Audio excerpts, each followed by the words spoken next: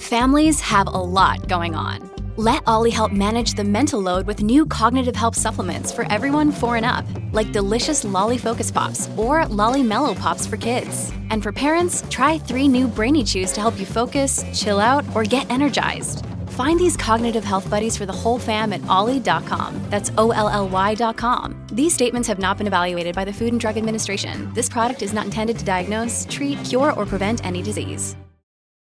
Welcome back, financial feminists. Welcome back. Welcome back. We are so excited you are here. Thank you for joining us for yet another week of the podcast. We have been releasing new episodes of the show for 6 months now in season 2, which is absolutely crazy that we've been releasing 6 months of new episodes, which was in contrast. Season 1 was 6 weeks. We are so excited that you're continuing to love the show.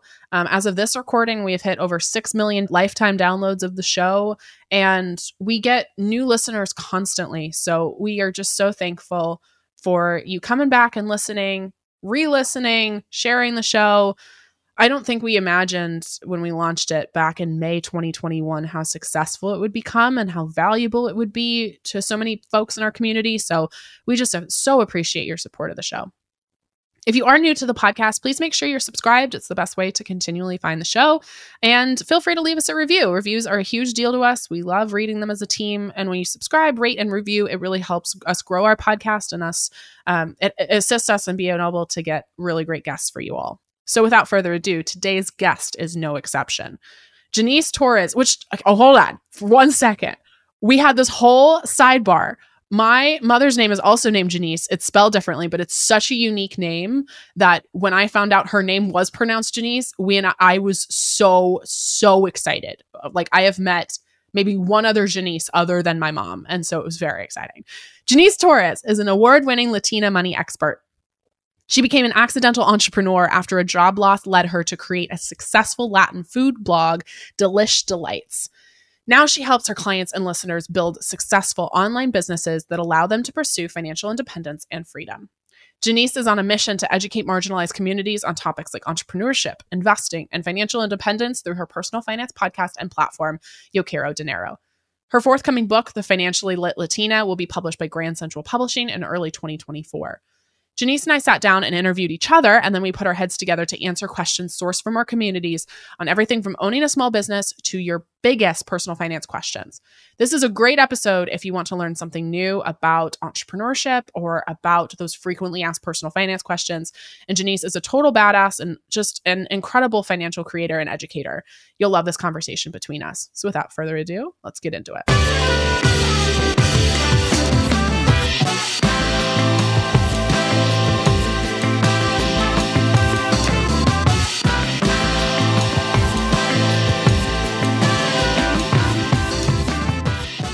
I would say thank you for being here, but also we're trading things. So it's like, it's a mutual, we're excited that both of us are on each other's show. I know. This is so cool. So we are doing a joint podcast recording and just, talking about side hustles, passive income. The thing that people want to know, I think, about us more than anything is like, how the hell did y'all turn this into this, empire, if you will? And so I'm so excited to chat with you and connect with you and talk about this today. I'm excited too. So tell us about your journey. Tell us about what was the catalyst for getting started. Was it always, okay, I'm going to take this full time? Walk me through the full business journey of growing a side hustle into now your full-time hustle. Absolutely. So this was not part of the plan. I always like to preface that and say I had a very specific list of things that I was supposed to do according to my Latino parents. So they said, graduate from school with good grades, preferably grades high enough to get a full scholarship so we don't have to pay for school, because we can't pay for school anyway. So there's that. And then go and get a good job, preferably one that has a pension, and go live your life, and go do the thing, go work for 45 years, buy a house, get married, live the American white picket fence dream. And so, for a long time into my mid-20s, I was on that trajectory. I graduated from college, got a full scholarship for that, got my master's degree in biotech. So I went into the STEM field because my father was an engineer. So I said, I'm going to do that because that sounds like it makes a lot of money. And then by the time I was 27, I was like ready to drive my car off a bridge, metaphorically, because I just hated my entire life. And I'm like, wait a minute. What was it about it that you really hated? Was it like working corporate? Was it like what for you was like, God, I'm getting up in the morning and I hate doing X? You know what? I think about it now and I feel like this idea of what corporate America is, where it's just like, the majority of your working life, of your adult life, is dedicated to spending 8+ hours every single day working in a cubicle. I mean, I had no windows. Like, I couldn't even see the sun. I didn't know what time of day it was. I was always in environments where there was a lot of people who did not look like me, a lot of white men. And I always felt like the Latina who somehow like tricked people into hiring me because there's no fucking way I'm actually qualified to be here. There was a lot of imposter syndrome, a lot of microaggressions. I definitely found out I was being underpaid. And for me, it just felt like, is this what I wanted to be an adult for? Because this is not what I signed up for. Yeah, I mean, I'll talk about it, but yeah. I had a very similar feeling. Yeah, I would love to hear your story because I feel like I don't know much about your corporate past before you made this business leap. I mean, it was briefer than it felt. Like, I look at it on paper and I was like, oh, that wasn't too many years. But like, yeah, I literally, and I'm sure people listening, it feels very similar where, yeah, you're getting up every day and you're like, is this it? Like, is this what I'm doing for the next 30, 35, 40, 45 plus years of my entire life? Like, is this what we're doing? Yeah. So I graduated college with degrees in, organizational communication, which I like to say is marketing with less math, and a degree in theater. And I was like, okay, I'll do social media, I'll do marketing. And so got into my first job out of school. It was a great job in terms of experience and in terms of like, I was getting to fly certain places. I actually went to the Oscars one year, which was crazy. But the most toxic work environment, like very misogynistic, sexual harassment all of the time, blatant alcoholism, like a bunch. It was a really bad environment. And so I was there for about 1 year and 9 months. And I thought when I was getting into corporate, like, oh, I'm going to be climbing the corporate ladder. Like, that's the dream. Like, 22-year-old me was like pencil skirt, coffee, briefcase, like marching the city. Like, and I know that's a fantasy because like, I hate pencil skirts. I don't drink coffee. I don't carry a briefcase. Like, it was so obvious now looking back, like that was a complete and total, like, the rom-com version of what we think, the corporate environment is. Yeah, The Devil Wears Prada looks so glamorous on this big screen, but it's not real. It's not real. I thought that that's what I wanted. And then very quickly was like, I don't like making somebody I don't respect rich. I don't like having to show up even when my work is done. I don't like having to request to go on vacation. And also I only get 10 days off a year or something crazy. And so very quickly realized, okay, I want to be an entrepreneur. And I knew that even before, but I thought, okay, if I can do it by 30, got into another job, quit after 10 weeks because it was so toxic without another job lined up. Shout out to emergency funds. I talk more about that in my book of just like the importance of like having money to leave situations you don't want to be in anymore. And then got into what will be my last corporate job, which was at a fintech startup and was running social media content marketing for them and then growing her first 100K on the side. And then it got to the point where her first 100K was unfortunately perceived as a threat. And the success at HFK was perceived as threatening to some individuals at the corporation. And so it was like, okay, I need to quit. And by then I had momentum, I had money in the bank, and I was still scared to quit. And I'm sure we'll talk about this more, but like I was terrified to quit my job. Yeah. And then of course everything worked out. So oh my gosh, I'm feeling all right about it. That's incredible. And I love the fact that both of our journeys started with a frustration in our current lives, right? And I think it's important for people to realize that like when you feel that way, you should not ignore it. I think a lot of us, especially as women, we're just like, just be grateful.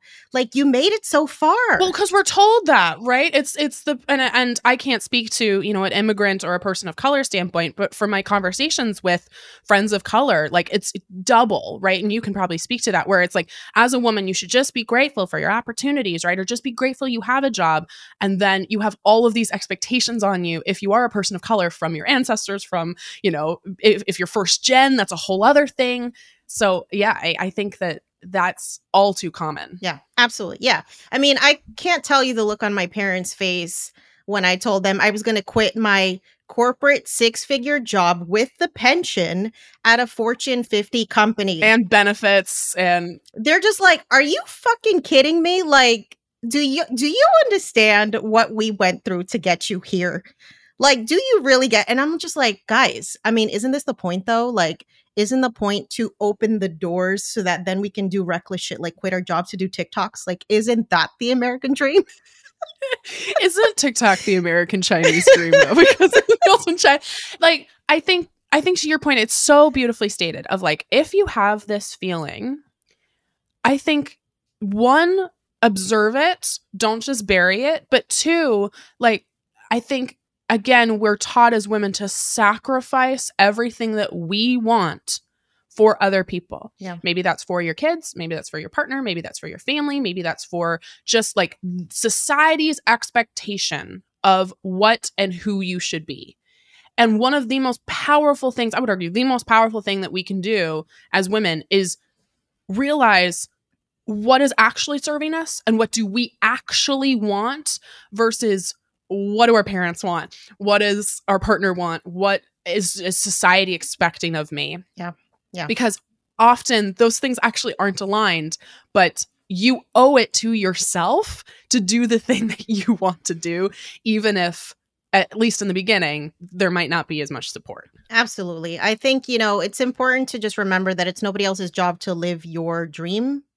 And when you have the opportunity to explore like what you actually want to do, I think that opportunity can come from putting yourself in a financial position where you are not struggling anymore, right? It's hard to dream. It's hard to imagine starting a business when you're living paycheck to paycheck. So I think, the first thing to do is really start setting up your money in a way that's going to allow you that financial parachute to take that leap. And I know that's something that we both did in our journeys. Yeah. So let's talk a bit more about that and like the nitty gritty logistics of that.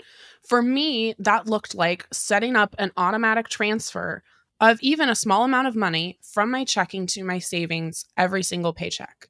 And you can do this. I've talked about this so much on this podcast, but you can do this through your payroll platform at work typically, or if that's not offered, you can set it up through your bank. Maybe that's $20 or $100 or 5% of every paycheck, because you want to build that emergency fund, right? That emergency fund is going to give you the ability to have, like you said, a parachute. And that's what I did. And I'm sure that's what you did as well, or some element of that. Yeah. So when I graduated from my master's program, I had about $30,000 worth of debt. And so I knew that I needed to get rid of this in order to feel comfortable with taking the leap. And so that's honestly why I started side hustling. So I started my food blog in 2013, and I was like, I think this is something I could turn into a business. I saw other people doing it online. And so when I was able to start monetizing it, instead of using the money to buy designer bags or take trips to Cabo, I'm like, maybe I should just use this money to pay off this debt, because the faster that it's gone, the more options that I have. And, student loans are one of those things that even when you die, somebody's going to have to deal with them. So I knew if I get rid of any debt, it's going to be this. And so once I became debt free, I was able to use all of the money that I was getting from side hustling to fund my emergency fund, to fund an FU fund, which is separate from an emergency fund. And I also started to accelerate my investing, because at that point I knew about financial independence. And I'm like, this is exactly what they say to do. Take all the extra money you have, put it in investing accounts, build your financial parachute. And so by the time I was ready to quit my job in early 2021, I decided to take one last diagnosis, if you will, of my finances by talking to a CFP. I was like, I just want to make sure like somebody else is looking at this, right? It's like, I don't want to perform like the brain surgery without the qualifications. So let me get a professional in here. And, she took a look at my investments, took a look at my emergency fund. And she's like, girl, you could have quit last year, but I love the conservatism. Yep. I had the same thing where I wasn't looking at my numbers because I was actually too afraid to quit. Like I told myself as soon as I was making enough money, as much money, if not more money than I was making in my 9-to-5, I could quit my job. And I purposefully ignored my numbers because I knew that if I got honest with myself, I actually was making enough money and then I would have had to quit. Right. Like I purposely didn't look. Yeah, I don't blame you. Accounting is scary, especially as a solopreneur. It's just like, what is happening? Well, and for me, it was more like if I look at the numbers, then I've made the promise to myself and I will have to quit. And I was terrified to quit. So yeah, very similar. Like I could have quit long before I did. Can we talk about the quit story? Because I feel like that's always such a juicy part of this. I have a quit story I've actually never discussed. Oh my God. Can you discuss it? Or is it like a non-disclosure? There's no non-disclosure. Okay. Sure, I can talk about it and we can cut it later if we want. Okay. But I want to touch on something that you said before. You said like, okay, I wasn't buying designer bags. I wasn't going to Cabo. I wanted to pay off my debt. And you and I are not about deprivation, like not at all. But I think something key there is you're like, yes, Cabo's great. Yes, designer bags are great. I wanted this other thing more, right? And it's not like deprivation. It's actually, I know that the other side of debt is this life I really want. Yeah. So I am going to focus on paying off my debt and temporarily sacrificing some of the things I might want because I know that long term is going to be better, right? It's self-care. It's like, okay, I'm going to do the hard thing right now because in the future, I'm going to be able to take as many fucking trips to Cabo as I want. Absolutely. Like, cool. And I was still traveling while doing my debt payoff, but I would travel hack with credit cards. I would do staycations. I would do like a local Airbnb where it wasn't going to cost like a ton of money. So you have to be creative too. You can be a tourist in your own town while you are, achieving your financial goals too. And I think the value-based spending that we both talk about is like, that's what clicked for me because, right, the consumerist capitalist environment that we live in just teaches you to acquire all the things as soon as you can. But it's like, do we really need to be buying a house? Do we really need to be driving the Mercedes? Is that the mark of success? Or is the mark of success being able to walk away from your fucking job in your 20s or your 30s and have all the options in the world? I know what I want. I don't give a shit about the Mercedes. I will drive my 2016 Acura till the fucking wheels fall off.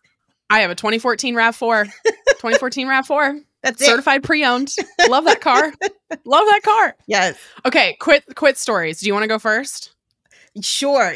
Because it was funny when you mentioned that your job found out about your side hustle. I had the same thing happen where my coworker outed me to my boss, and then my boss set up a meeting and was like, "Hey, I heard you're quitting your job on Instagram." Hella awkward, but it was about 3 days before I was planning to quit, so I already had my resignation letter written and was just literally waiting until the day of my birthday to give it to them. So this was like 3 days before my birthday. And I said, okay, well, yeah, that's accurate. I was planning to quit on Monday, so it's Friday. So here's my resignation letter. Okay. The most awkward fucking meeting you could have. They didn't know about it before? Well, I never told anybody directly, but I'm assuming some people just started to follow me because I wasn't necessarily shy, about promoting myself. So, yeah. Or, using a fake name. Right. Or like there's plenty of people, I think, in the personal finance community who I think less and less so now. I remember a couple years ago, like a bunch of people had avatars. Yeah. And they like blogged under a different name or something like that. Mm-hmm. Oh, wow. Yeah. I didn't know that. Hashtag awkward. Well, and let's answer that question now. We have a question from the community of like, should I tell my job about my side hustle? Yeah. Because my job actually knew. They knew from the get-go. That's actually part of why I was hired, which makes the story really shitty, but we'll talk about it in a second. Yeah. So I don't know. What's your opinion? Like, should your job know? I think if your side hustle is in direct competition or conflict with your industry, then you might have to tell them, right? Like if you are a certified financial planner, licensed financial advisor, and you are also trying to be a financial influencer, not going to happen. Okay. There are laws, the SEC, regulations, all types of stuff that will prohibit you from giving financial advice outside of your, job. So in that case, I think it makes sense. If you're doing something completely different where like, I started off as a food blogger and I was working in like pharmaceuticals, not in any way related. If that's the case, then you don't necessarily have to disclose. I think it's also important to read anything that you signed when you got employed. If there's any, thing that says that you can't have a second job, that you can't have your own business, just make sure to read before you sign. Yeah. And I think for me, my last job knew because they were in fintech and I had a bunch of personal finance contacts. So actually, I think that was part of the reason I got hired was I presented, hey, I have all this, traditional 9-to-5 work experience, but also I know this industry really well. And I have, contacts and I have, been able to hit these sorts of milestones with my business that I can duplicate or help duplicate in this. So in that way, it worked great, obviously, until it didn't. So I think it is a case-by-case, situation-by-situation basis. Like, again, my background's marketing. If you work in marketing and you do freelance marketing on the side, I think you're probably fine. I think that actually helps boost your resume. Like I have a ton of friends who, work in their 9-to-5 and then they do consulting for whatever they do in their 9-to-5, right? I don't think that's a huge issue. However, yeah, you have to be very careful about how it interacts with your 9-to-5 and being really clear because unfortunately, a lot of these bosses still are not pro side hustle. Mm-hmm. They're very anti side hustle. So while you are there, you need to at least perform the act of you working. Yes. And I say perform because there are sometimes I was not working on my thing that I should have been working on. So at least put on a very good performance. Make sure you're doing your work because the last thing you want is a performance review where they're like, actually, I don't feel like you're proving yourself or doing your work. And then the side hustle becomes the issue. Mm-hmm. Yeah. Or you get fired and then you got to make this shit profitable ASAP because now you got no choice. And that's a lot harder. Okay. My quit story. So like I said, my 9-to-5 knew about my side hustle. That was part of the reason I was hired, but I was hired in late 2018 or no, it was early 2018. It was like March of 2018. So HFK didn't really take off to 2019 when we rebranded. At the time, it was more of a blog focus, had maybe 4,000 followers on Instagram. We were tiny. And then I rebranded in early 2019 to Her First 100K and things started taking off.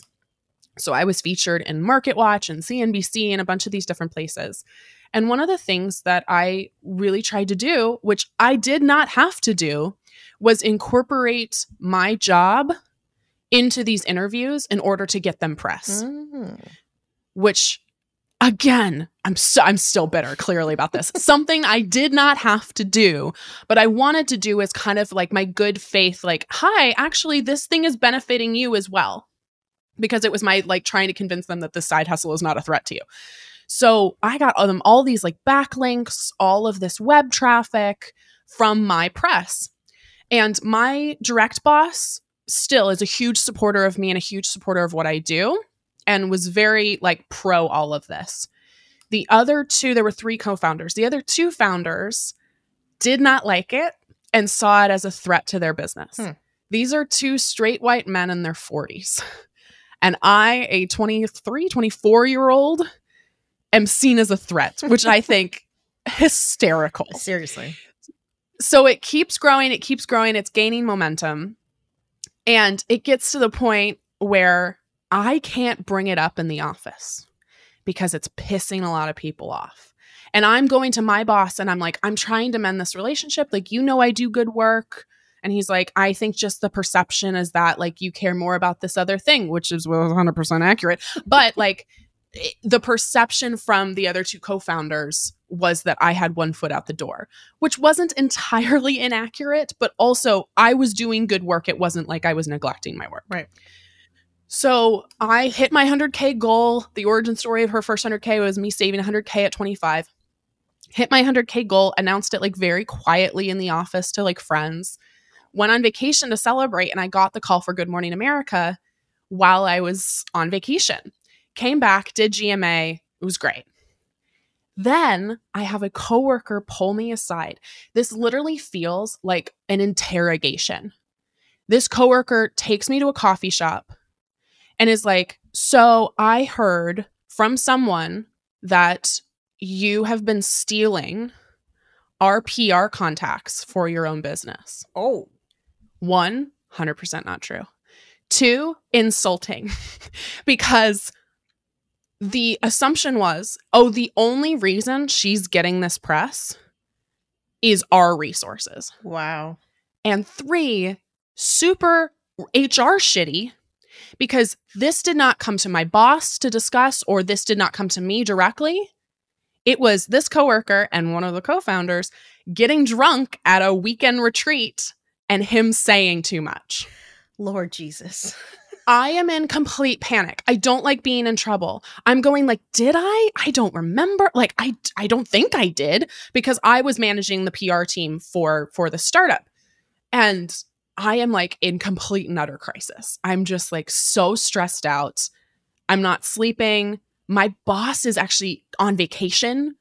And I'm wondering, like, when he gets back, is there going to be a whole conversation? So I headed off. I asked him for his time. I'm thinking he's going to be like, we're firing you, or like some sort of thing. I go in. He has not heard any of this. Has not heard about any of it. Because again, it's like rumor mill grapevine shit. Yeah. No HR processes, no any of that. And I go, hey, well, here's what I've heard. And he's like, and I was like, I didn't do that. That's not what happened. And we had a really honest conversation for an hour where he was like, what do you want to do? And I was like, I don't see this getting any better. Like, I have gone above and beyond to prove myself. I've gone above and beyond to like leverage my work for the company. And like, I don't know how it gets better. And he's like, are you saying you want to quit? And I was like, I just don't know. Like, I like it here, but like, I don't know. And he beautifully, like, so helpful, was like, okay, entrepreneur to entrepreneur. You have money in the bank. You have momentum in your business, and you're profitable. Now is the time. Yeah. And that was the permission slip I needed to quit. Wow. And turned in my resignation the next day. Ugh. He got me 3 weeks of severance, which was amazing. And then the co-founder, who made up a bunch of lies about me, messaged me on Slack, and he was like, hey, I'm really proud of you for going for it. Good for you. Oh my God. And I was like, fuck you, dude. But I was just like, thanks. I appreciate it. Thanks so much.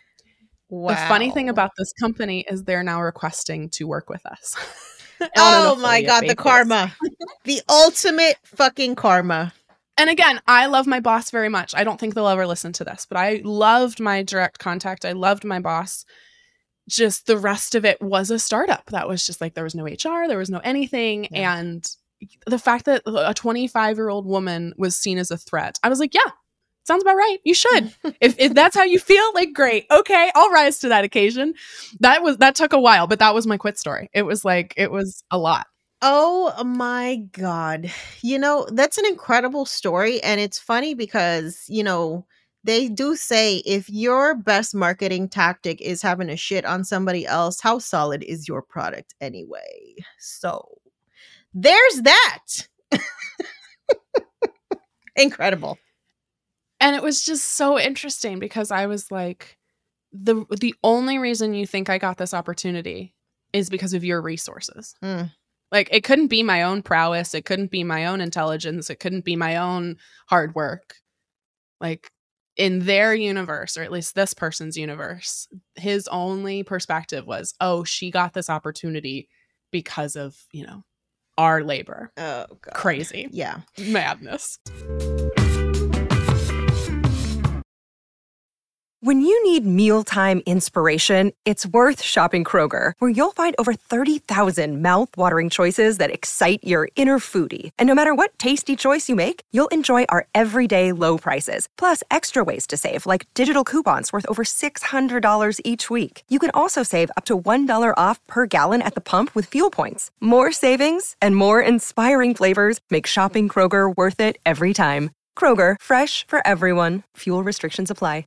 Another day is here, and you're ready for it. What to wear? Check. Breakfast, lunch, and dinner? Check. Planning for what's next and how to save for it? That's where Bank of America can help. For your financial to-dos, Bank of America has experts ready to help get you closer to your goals. Get started at one of our local financial centers or 24/7 in our mobile banking app. Find a location near you at bankofamerica.com/talktous. What would you like the power to do? Mobile banking requires downloading the app and is only available for select devices. Message and data rates may apply. Bank of America N.A., member FDIC. I'm so glad you got out of there. I'm so glad we both figured out that we are capable of so much more. And I think it's time for us to give folks some tips for them to also figure out what their secret sauce is going to be. So let's talk about that. Let's talk about, like, how did you figure out how to actually make money, right? Because we have a lot of cool ideas, but not all of them are going to make money. What was your first, striking of gold in your business? Yeah, I mean, I walk people through what I call the 3 T's when you're side hustling, or when you're deciding a side hustle. Because this is a question that I get all the time, which is like, I want a side hustle, but I don't know what I should pick. Like, I have a bunch of passions. First is time. How much time do you realistically have to give to this thing in a way that doesn't completely deprive yourself of everything good in life, right? The term side hustle is a very marketing term. I'm not a hustle, grind till you die, hustle your ass off person. That's not it. And I don't think you are either. No. Time is really important. How much time are you willing to dedicate to this thing? And not how much time are you willing, but also how much time do you realistically have? So one of my practices that I do with folks is literally take your calendar, take a random week and be like, okay, if I were to put a side hustle into this current calendar, where would it go? And maybe you have 10 hours, maybe you have 2 hours, right? And so you have to figure out, realistically, what does this look like? And in addition, is this the sort of side hustle where you work at a gym and you have to show up at a specific time? You're a barista and you have to show up at this specific time? Or is it, if you run your own business, if you're a freelancer, okay, I have more flexibility on when I can work on this as long as I turn it in on time. Yeah. So I think time is the first one. Second is treasure.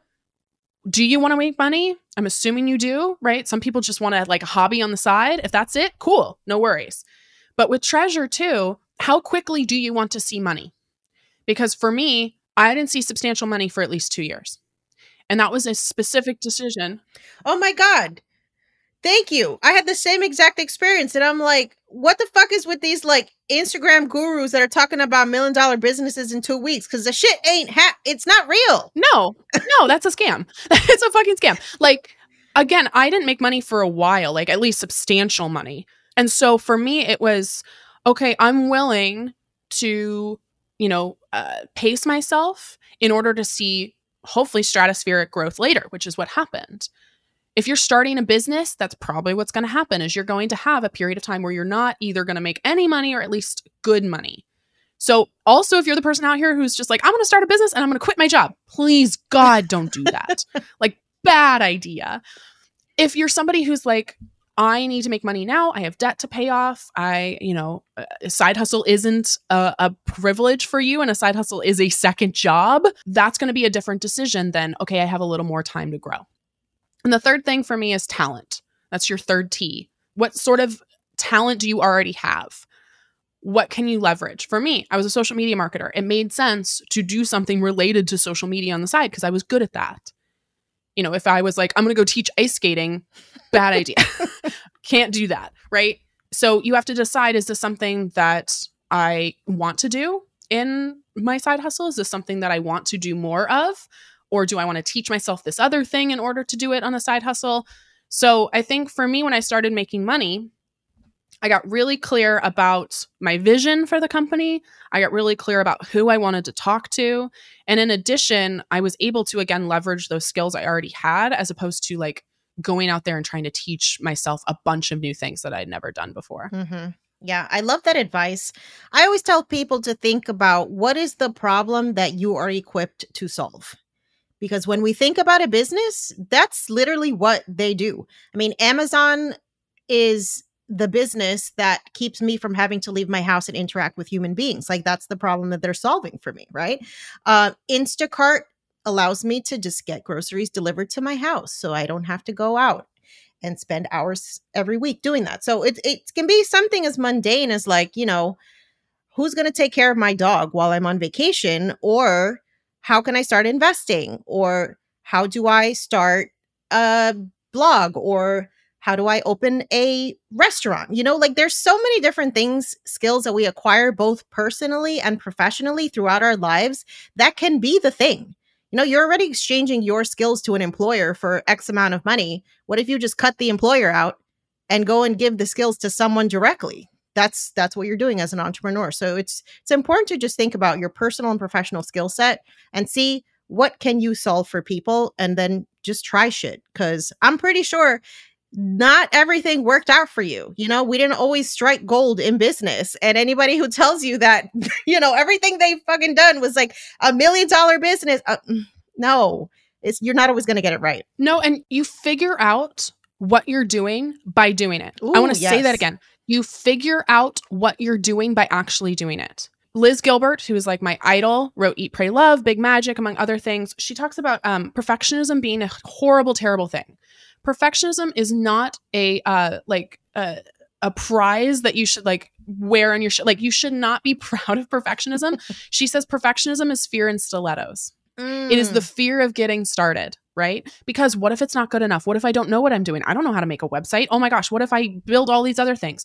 So what I think a lot of business owners do, or potential business owners, is they put so many hoops in front of themselves as they're like, oh, well, I can't get started until I have a logo. I can't get started until I have a website. I can't get started until I have brand colors, right? And all of the intention behind that is good, right? Oh, I want a brand. I want it to look great. I want it to, you know, people to be able to find me. But really what you're doing is you're putting barriers in front of yourself so that you can take the leap later, right? Yeah. It's kind of like what I did of like, I'm not going to look at my money that I'm making in my side hustle because then I don't have to quit, right? Like you kind of just have to do it. Her first 100K was not her first 100K. Victory Media was the original name of her first 100K. Oh, wow. It tells you nothing about what I do. It was like a play on my name. Like that has no like relation to finances, right?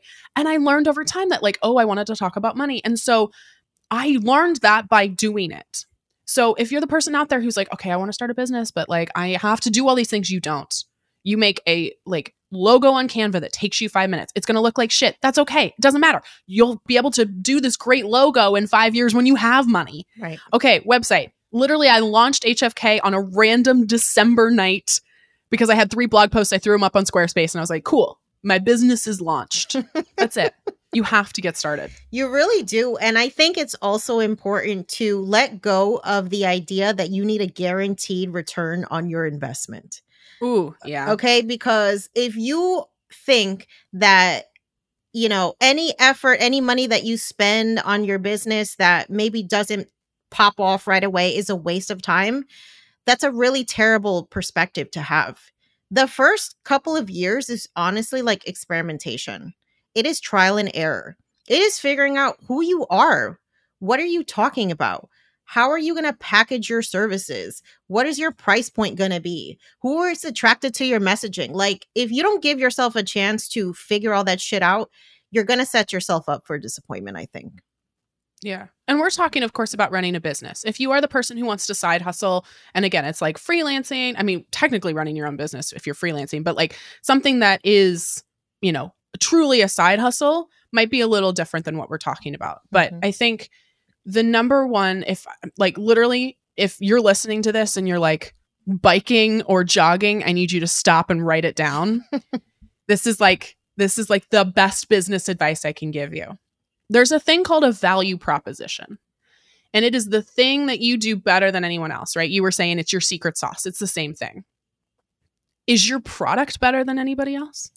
Right? Like the Scrub Daddy had a better product than any other product. That was in no way new or novel, right? But he created a sponge that was better than every other sponge on the market. That was his value proposition. For me, my value proposition is really, my advice isn't anything new. Truly, it isn't, right? You can Google Roth IRA, right? Or you can Google how to budget. My value proposition is I'm giving it to you in a feminist, like unabashedly feminist way to use money as a form of protest, right? And what is your value proposition? I'm going to put you on the spot. Your value proposition, your secret sauce. Yes. Oh, I love this question. So for me, it's all about giving women of color, specifically Latinas, permission to say fuck you to the struggle.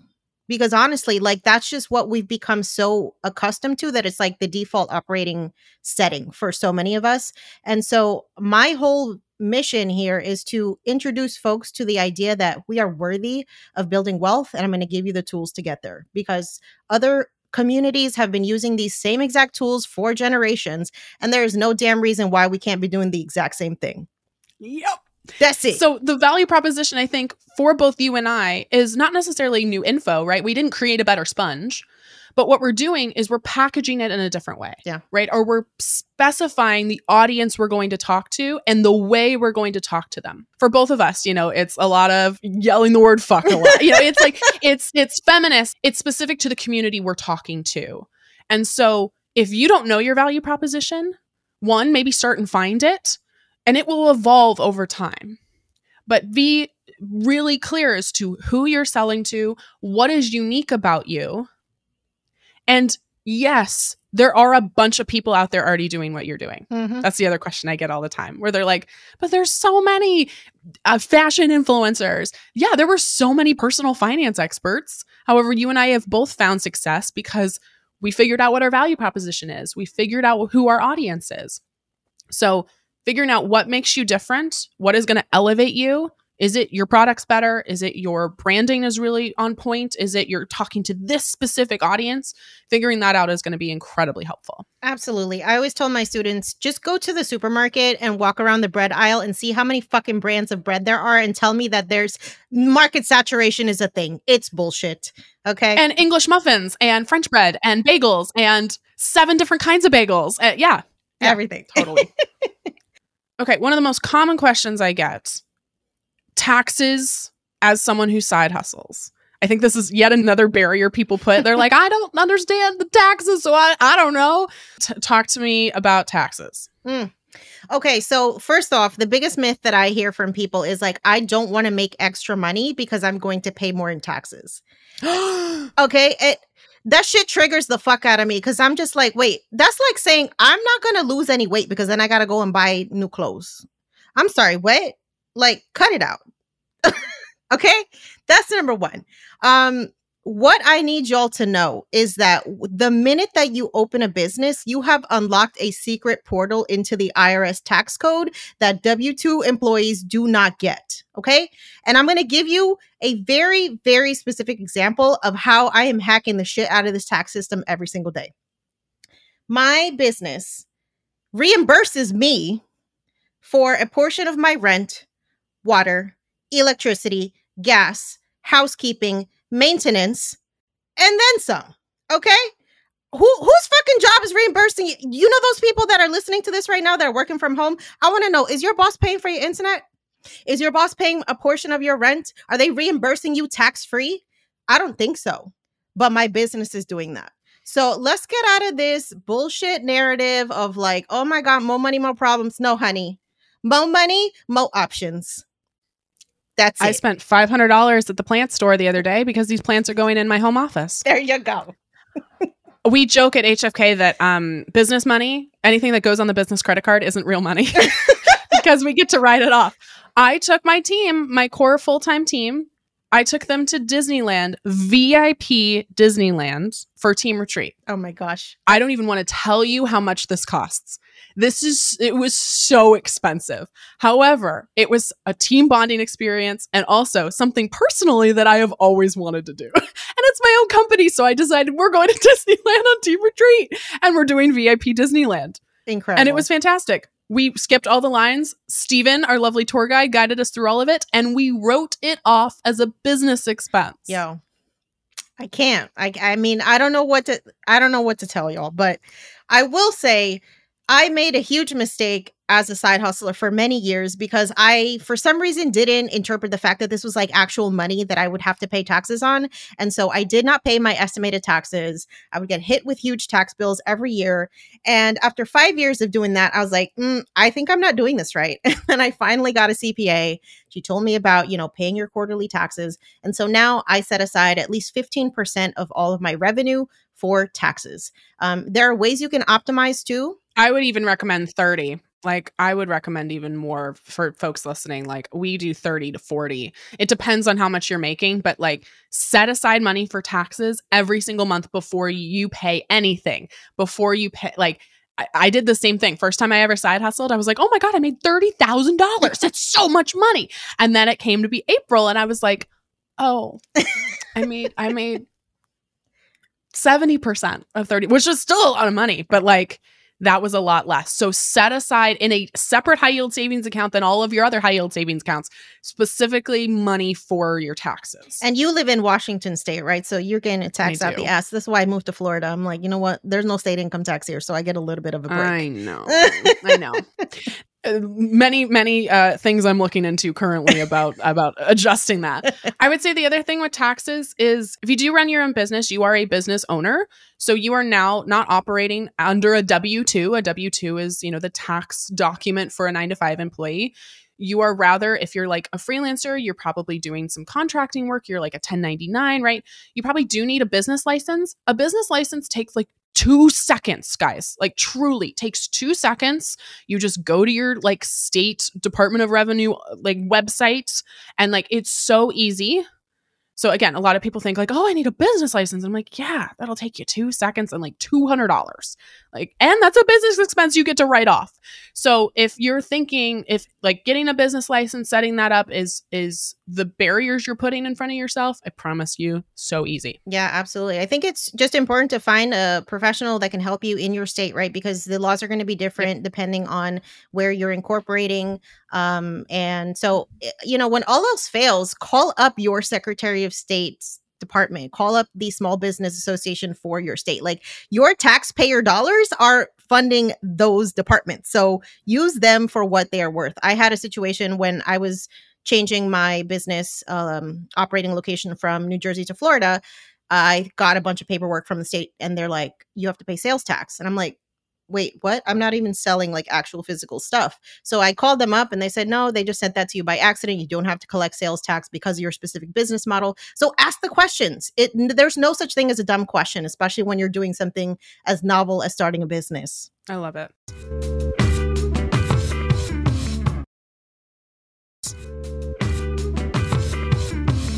Okay, one last question, I think, before we move into some rapid fire. Okay, it is for the people out there who are like, okay, I think I'm on the precipice of quitting my job.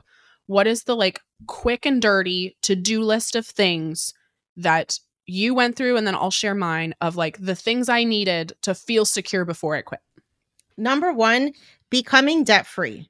Like, that might not be a realistic possibility for folks, especially if you have a mortgage, if you have a lot of student loans. But for me, I knew that I could not comfortably take the leap without being debt free, because I'm like, I don't have someone I can go and rely on. I can't have my parents go and start paying my rent. And so for me, becoming debt free, funding my emergency fund up to 12 months, because as an entrepreneur, that steady paycheck ain't coming no more, at least for the beginning parts of things. And even still to this day, I still have peaks and valleys with my income, but I've been able to create enough of a cash cushion that stuff doesn't stress me out anymore. Another thing too, figuring out what you're going to do for health insurance, right? The fact that this country is so damn ghetto that we tie health insurance benefits to employment makes it hard for a lot of folks to make that decision, especially if you're a single person, you're not married, you can't leverage a partner's insurance plan. So thinking about that. I love it. I talk about what I call the ramen noodle number. I would echo everything you just said. That was my thing. I actually still had a car loan, but it was like nothing in interest. And I almost paid it off before. I paid it off, like quit my job in November. I was done paying it off by February. So it was quick. Okay. Ramen noodle number. It is like your bare bones living on ramen noodle. Like, what is the number that you need to be making in your business in order to afford your life? Now, this ramen noodle number is twofold: personal ramen noodle number and your business ramen noodle number. What is the bare amount of money you need to be making in order to cover your own personal, your rent, your insurance, your, whatever, your daycare? Second, what is your business ramen noodle number? What do you need to be making to afford your business? Your Canva subscription. Maybe you're paying somebody else as well. Your hosting website fees, right? And if you are consistently making at least as much money in both of those, that might be a sign you're ready to go. And that's consistent. That does assume this is not sushi number. This is like your ramen noodle number, right? This assumes you're not spending a bunch of money on the fun things in life, or that you're not able to grow your business necessarily. This is more just like, what is the bare amount of money that I need to make in order to afford my life and keep the lights on? And so if you haven't done those numbers, that's your next step as well, is figuring out, okay, what am I making? What is my life expenses? Am I willing to actually, to your point earlier, like cut down on some of the luxuries in my life to hit my goal sooner? If you're not, no worries. But for a lot of people, I'm like, I don't want to stay in this job for another goddamn minute. Okay, cool. Then make temporary sacrifices in order for you to live the life that you want later. Absolutely. Yeah, this is not that top shelf ramen, y'all. This is the college ramen. Yeah, this is ramen noodles in the package for like, I don't know actually with inflation what they cost now. I was about to say 49 cents, but are they really? I don't know. God. I would not be surprised. Oh, I remember where you could get them, like $2 for $1. Yeah. I don't know if that's still a thing. Maybe that. Jesus. Okay. Let's do some rapid fire questions about a variety of different financial topics. Sound all right? I love it. So, all right. Let's start off with some investing questions, because I know you love investing, and it's one of those topics that I feel like still intimidates a lot of people. And so for someone who has just left their job and has a 401k, what's the best plan of action to handle it after you leaving your job? Okay, you have two options. You can roll your 401k into a new job's 401k if you are going from one job to another job, or you can roll it into an IRA. You have these different kind of tax like asterisks, right, with a 401k or an IRA. So we talk more about this on the Financial Feminist side on a couple previous episodes, but basically you have a traditional 401k or a Roth 401k, or a traditional IRA and a Roth IRA. It gets a little dicey if you have a traditional 401k and you're trying to roll it into a Roth IRA. It's not impossible. It just takes it's another step, because you're going to now get taxed on that money as opposed to waiting to get taxed later. We have a free tool, again, on the HFK Financial Feminist side called Capitalize. It's literally free that will help you roll this over and do the whole process for you. And it's completely free, which is great. On the other side, again, takes a couple phone calls, make it part of your like money date financial self-care time of like, okay, I'm going to set aside a half hour, call some people, get it rolled over. I would recommend rolling it over as soon as possible, because you will forget about it. And then you'll have like potentially 6 different 401ks just like hanging out in the ether. And that's just not worth your time trying to manage all of that. No, absolutely. That is money, y'all. You would not abandon a bank account. So you have to treat your investing accounts the exact same way. And a quick hack for entrepreneurs: if you are planning to quit your job and you want to take your 401k with you into your now individual 401k that you're going to set up as a business owner, you can absolutely do that. So when I quit, I rolled over my corporate 401k into an individual 401k and just redistributed the money that was in there into my own investment portfolio. So amazing. All right. Another question. If I have low expenses, is there such a thing as contributing too much to a 401k or to a brokerage account? A brokerage account is just a general investing account that's not for retirement. Listen, I don't think there's anything wrong with just throwing all of your excess money in the market, because with every dollar that you're investing, you're literally buying back your time. You are literally buying your freedom by investing. And so if you do exactly what this person has asked, keep your expenses low and invest the rest, honey, you will be living your best rich auntie life on a yacht somewhere way sooner than most people. So do it. Yeah. I mean, if you have high interest debt, 100% pay that off first, right? If you have credit card debt, yes, that is your priority. If you don't have an emergency fund, that is your first priority. But beyond that, I mean, that is what I do. I don't have debt. I keep my expenses relatively low. I make, a high amount of money compared to my expenses. And any money that I'm not reinvesting back into my business that becomes mine gets immediately put into my tax advantage retirement accounts, my IRA, my 401k. I do everything I can to max those out. And then if I max those out, I move to a brokerage. Brokerage has no restrictions. You can throw millions of dollars a year into a brokerage account if you have it and want to. So yeah, I think if you've got it and you don't have any other goals that you're saving for, 100% just go crazy. So, what would you say to women who feel like they're never going to reach their first 100K? Her first 100K, the very name is meant to be flexible.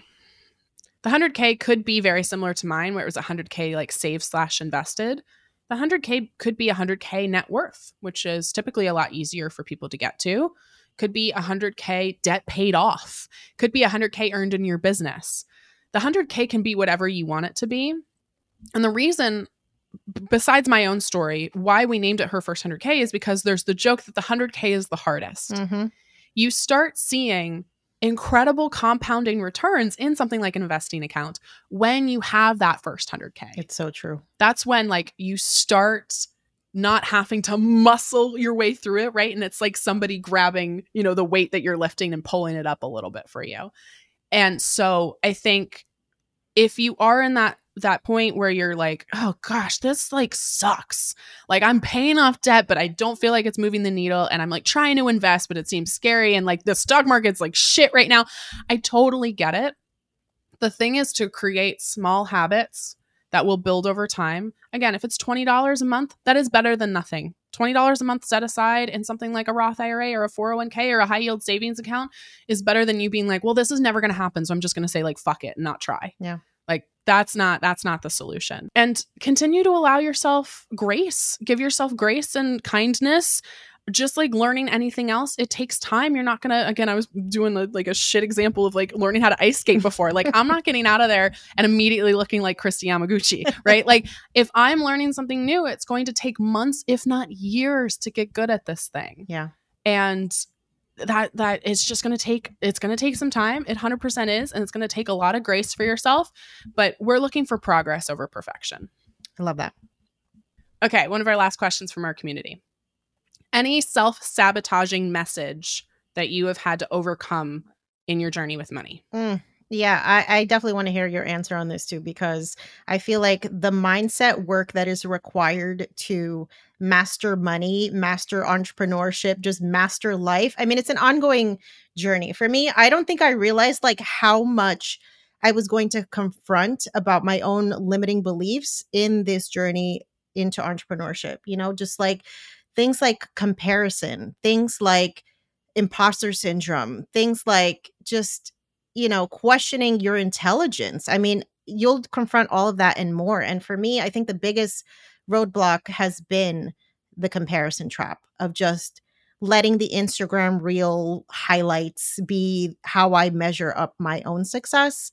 And I think it's important sometimes, like we need to put blinders on.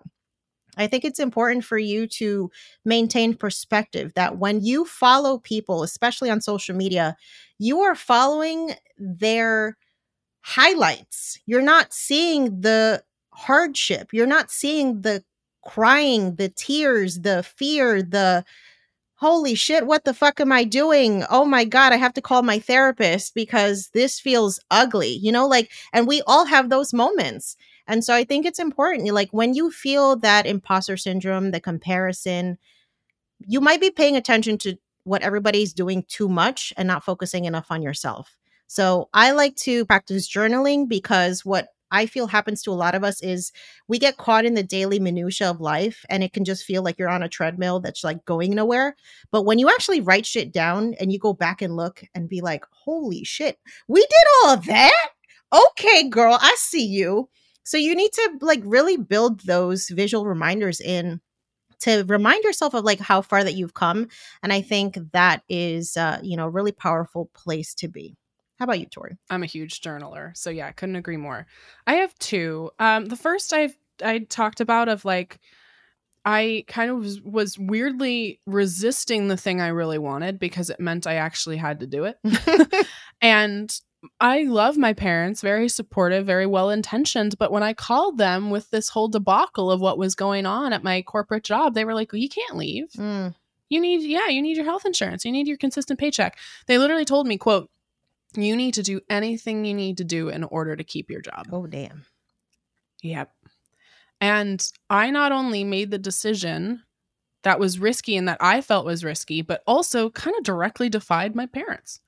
And of course, I was in my 20s. I was allowed to make decisions for myself, but it's always a little scary, especially if you're close to your family, to make a decision that, someone close to you is counseling you not to make. Mm-hmm. Now, of course, now I joke and I call them and I'm like, remember you told me to keep my job when I was going to quit, and now I'm like doing great. But I think that's one thing is really, like we were saying before, is understanding what you want, what you're capable of, and taking counsel when you want to take counsel, but also trusting that you know best. I would say my second thing, this was especially when I was getting started.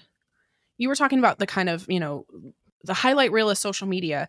I had a similar thing, but in a different way. I was looking at people's businesses and I was so impatient because I looked at somebody's business and I was like, I can do that. Like, I know I'm capable of doing that.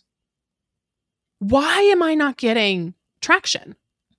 Like, the perfect example, who she is now a colleague of mine, which is crazy. I looked at Jenna Kutcher's business, especially back in like 2015, 2016. And I was like, I want that. I know I can do that. I know I can host a podcast. I know I can, have hundreds of thousands of followers, if not millions. Like, I know I can do that. Why is it not happening? And I got so impatient. But the thing about overnight successes, I put that in quotes, the thing about an overnight success is you discovered them last night. So they feel like overnight successes because you've been there for a night. Mm-hmm. Jenna Kutcher had been at that for years before I discovered her, right? And people seeing maybe my business now and going, oh, I want that. I've been at this for years. And so I got so impatient because I knew what I was capable of. I knew I was capable of that. I knew I wanted that. I knew I could get there. And I was impatient that it wasn't happening right fucking now. And the whole thing is that if I had that business, if I had the business I wanted 4 years ago, I wouldn't have been able to handle it because it would have grown way too fast. I wouldn't have had the skills as an entrepreneur to be able to manage it. I wouldn't have known what I was doing because I didn't have those years of slowly climbing stairs, right? And even now, sometimes I look at somebody else's business and I'm like, I know I'm capable of that.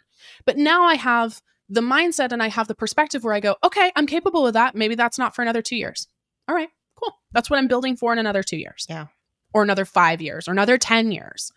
So I think I was so ambitious, and that ambition weirdly was like something that was toxic to me because I wasn't willing to be patient and understand, oh, they got to that place because they've been climbing for so many years. They are where I am now, but 5 years ago. Absolutely. So I think if you are starting a business, starting to grow something, and you are ambitious as fuck, I love it.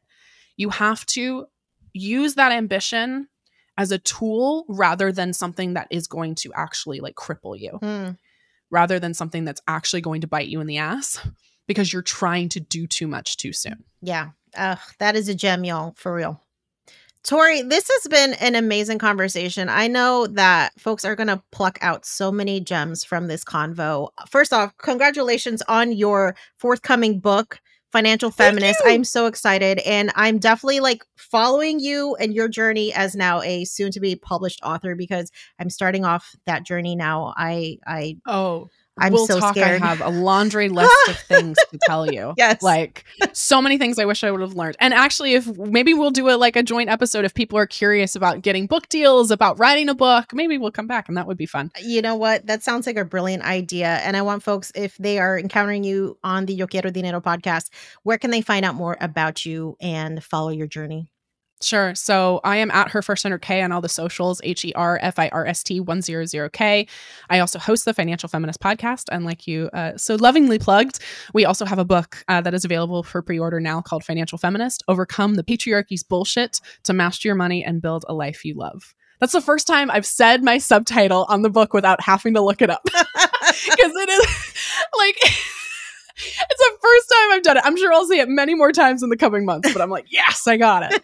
And if you are a Financial Feminist listener, please tell folks where they can find you. Absolutely. So you can find me everywhere at Yo Quiero Dinero Podcast. You can find me at YoQuieroDineroPodcast.com. And if you just want to learn money in an unpretentious way that really addresses systemic inequalities, I mean, we both do that. So pick your flavor.